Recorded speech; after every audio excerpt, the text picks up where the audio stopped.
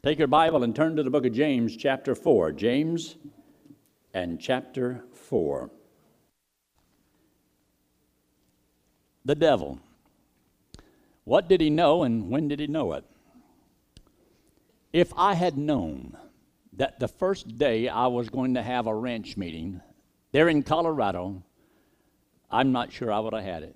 If I had known I only had 2 kids the first night. I probably would have thought, I'm worth more than that. Do they know who I am? And am I supposed to have, and I had about 3 or 4 of us in the Firehouse 5, 2 little kids in front of me. And the thing is, they were junior high kids. So there's no way they're going to take and determine to go to Bible college, for the next semester. And most junior high kids are not the kind that says, hey, thank you so much for all you've done for me. And I thought, this will be a waste of my time. I am so valuable that I'm going to spend my time with 2 little kids. But I'm glad God didn't tell me in advance, all you're going to have is 2 kids. Because from those 2 kids grew a tremendous ministry. Because we just kept it going, and next thing you know, we had a lot of teenagers. I don't know, but when I stop and think about the opportunities that I had told the church, we're going to start a bus ministry. Because, you see, I used to run a bus ministry when I was at Tennessee Temple back in 1964, I think it was. And because I had a bus ministry at the foot of the incline there, Rock City and down at the bottom of St. Elmo, right there in Chattanooga, Tennessee. And I came to the conclusion that since I've done it, I am an expert. I've done this before.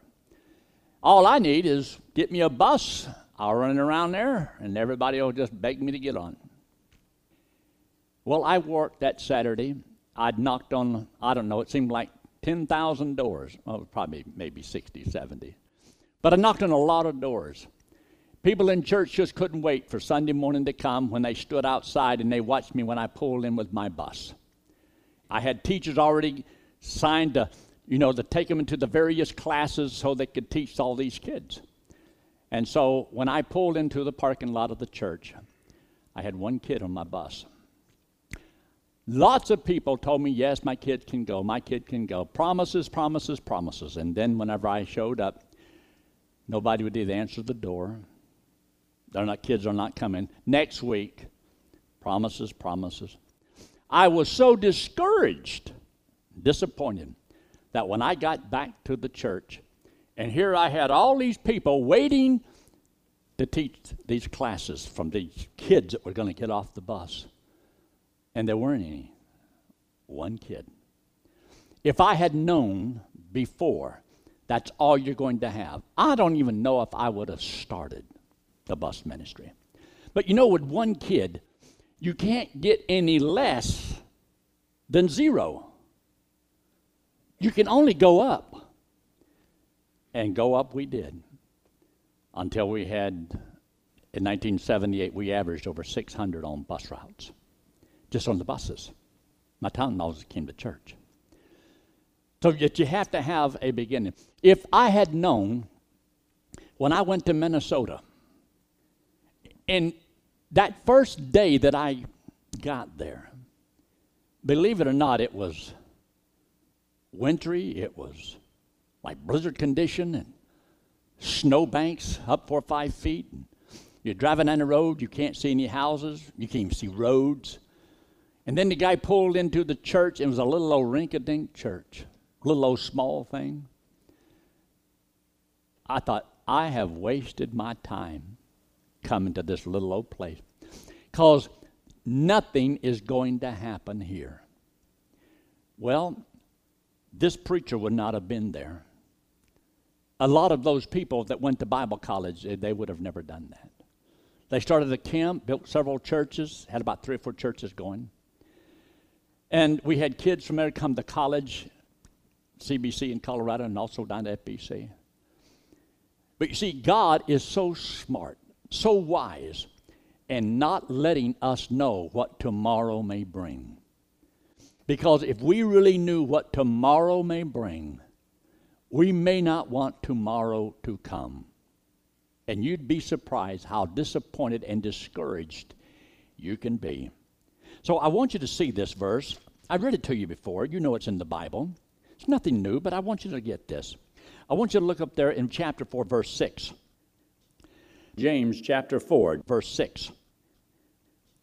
But he giveth more grace, wherefore he saith, God resisteth the proud, but giveth grace unto the humble.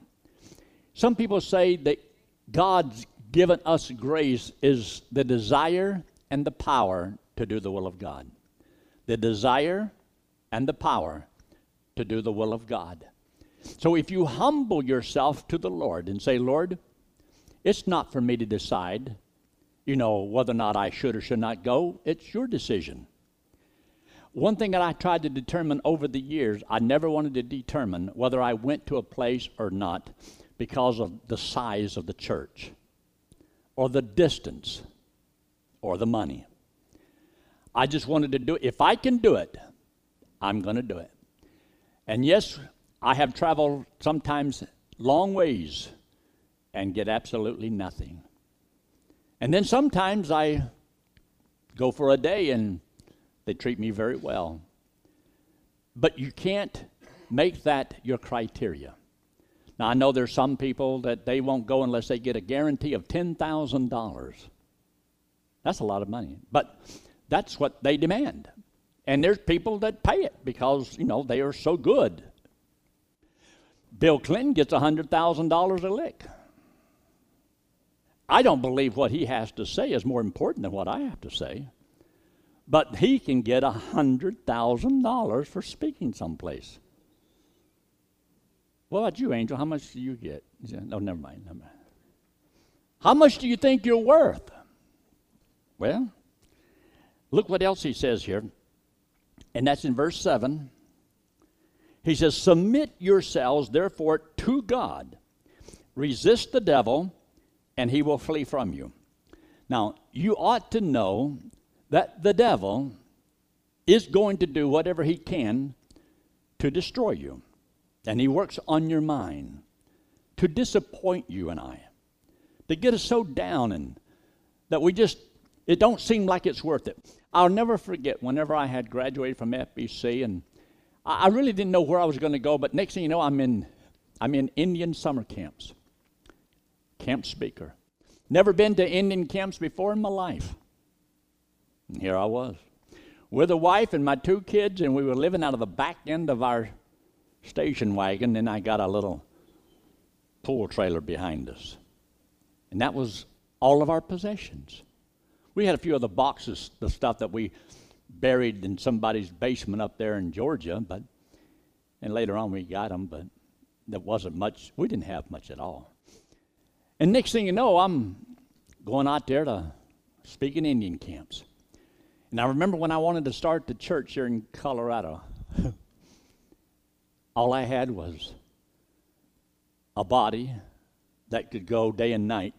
And I thank the Lord for it, because I could just, if I got a couple hours of sleep a night, I'm good to go.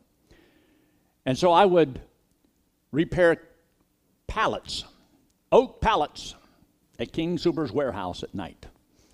And then at 3:30 in the morning, I would go and throw papers. And I would throw these papers, and then when it got daylight, I could go work at Don Jackson Turkey Farm killing turkeys and making turkey deliveries. Well, you have no idea how many times I thought to myself, is this why you went to Bible school? So you could throw newspapers? So that you could kill turkeys? You could repair pallets? But in the back of my mind, I know I've got to do this to get to this. And if that's what I have to do, then that's what I'm going to do. But if I had known in advance how difficult it was going to be, I probably would not have left.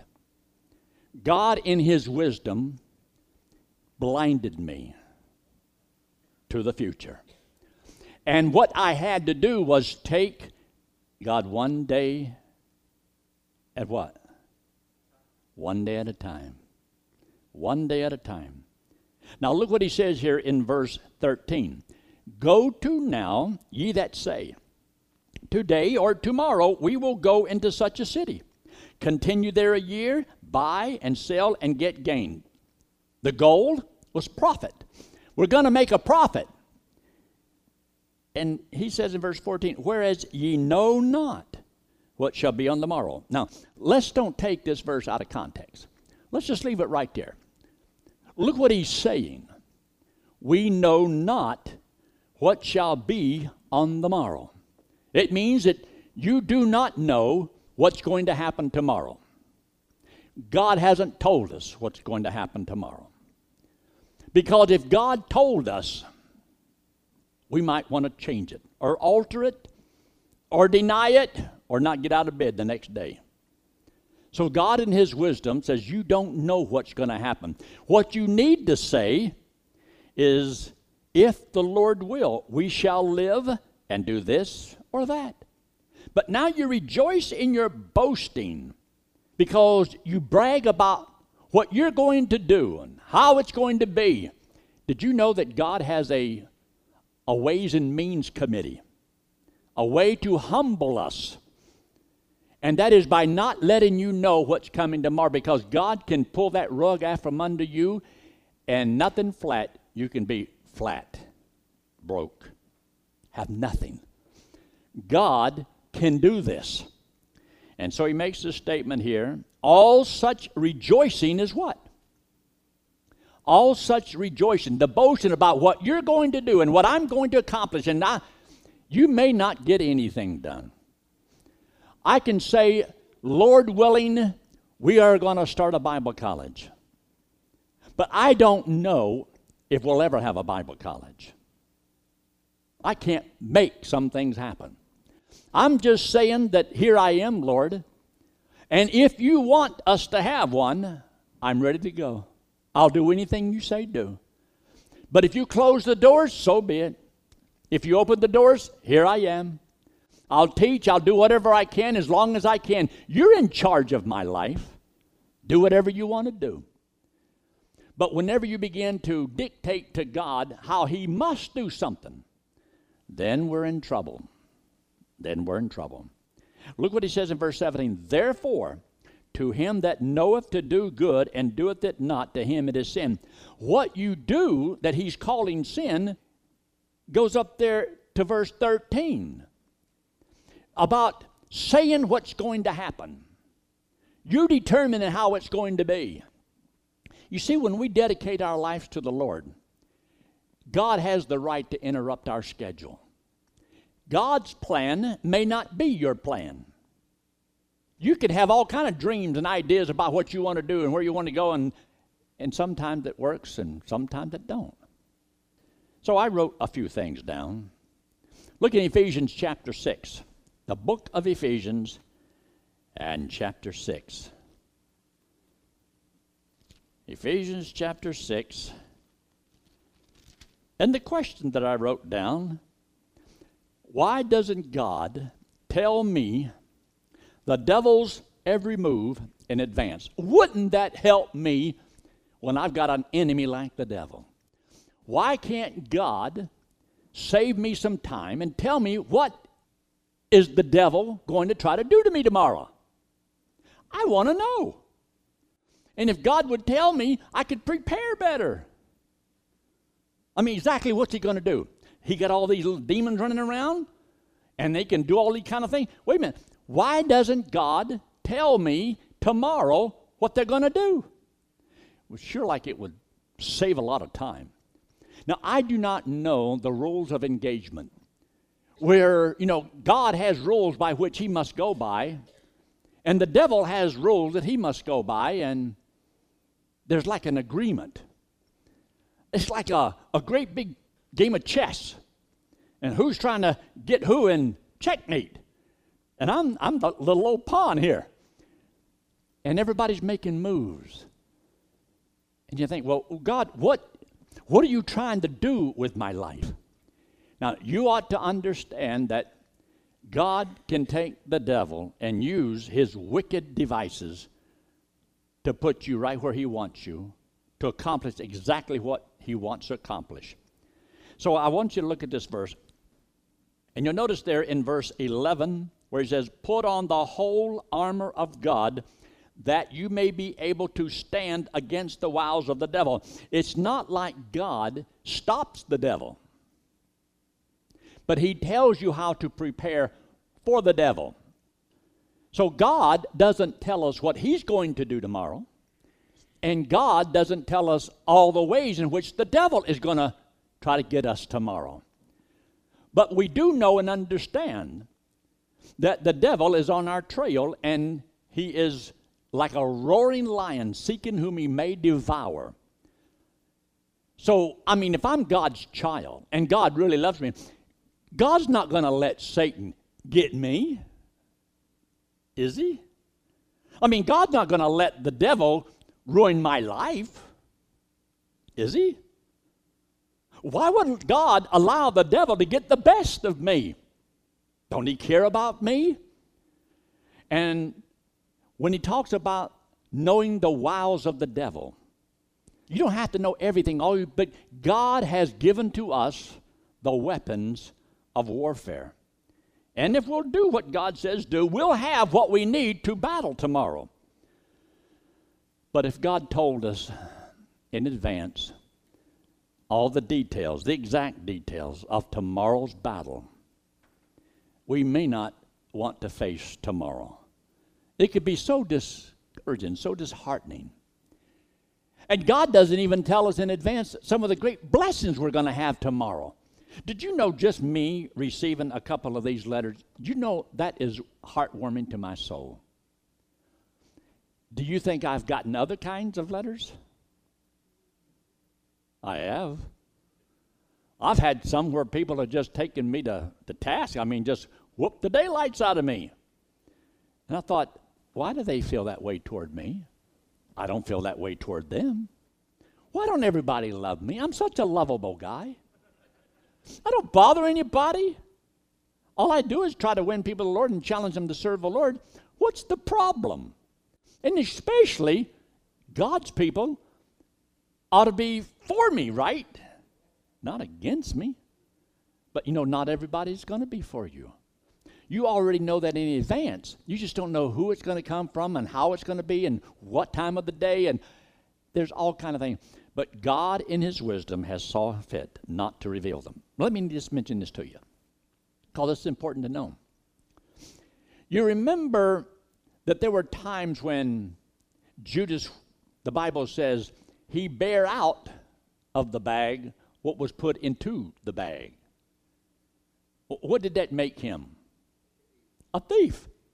He was like the secretary for the group. He was in charge of the finance. He was in charge of the finance committee. And so he would take out, so he was a thief. Now, the devil, I don't believe, can read your mind. But I do believe he can read the impressions upon your face. And I believe that he might be able to see and tell what kind of an attitude you have when you know the will of God and you refuse to do it. He also might be able to read your actions. You think that's possible? Do you think the devil could have saw when he was taking money out of the till and could say, now this is the guy I'm going to get. And this is the guy that I'm going to get to betray the Lord. Did you know that by him betraying the Lord so that he would be killed, fulfill the will of God? Did you know that the devil, in thinking that he finally has defeated Jesus, actually produced the victory? Because Christ came back from the dead. And Christ, even though it was ordained by God that he would die at the hands of wicked men, God has fulfilled his will in that he raised him from the dead. So Satan does not know everything.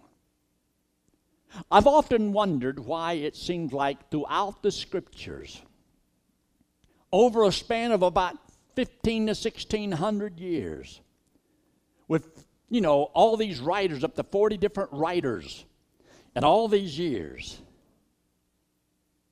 prophecy was written far enough in advance that the guy who wrote it could not fulfill it. So that it could not be said, he made it happen. He said it and then he made it happen. But God would allow one man to reveal one thing, and then a couple hundred years pass, and another man reveals something, and then a couple hundred years later, another man reveals something. And I believe there's several reasons for that. One is so that the devil would not know the plan of God.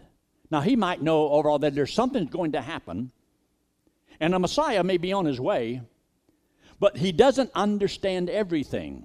He even misquoted Scripture.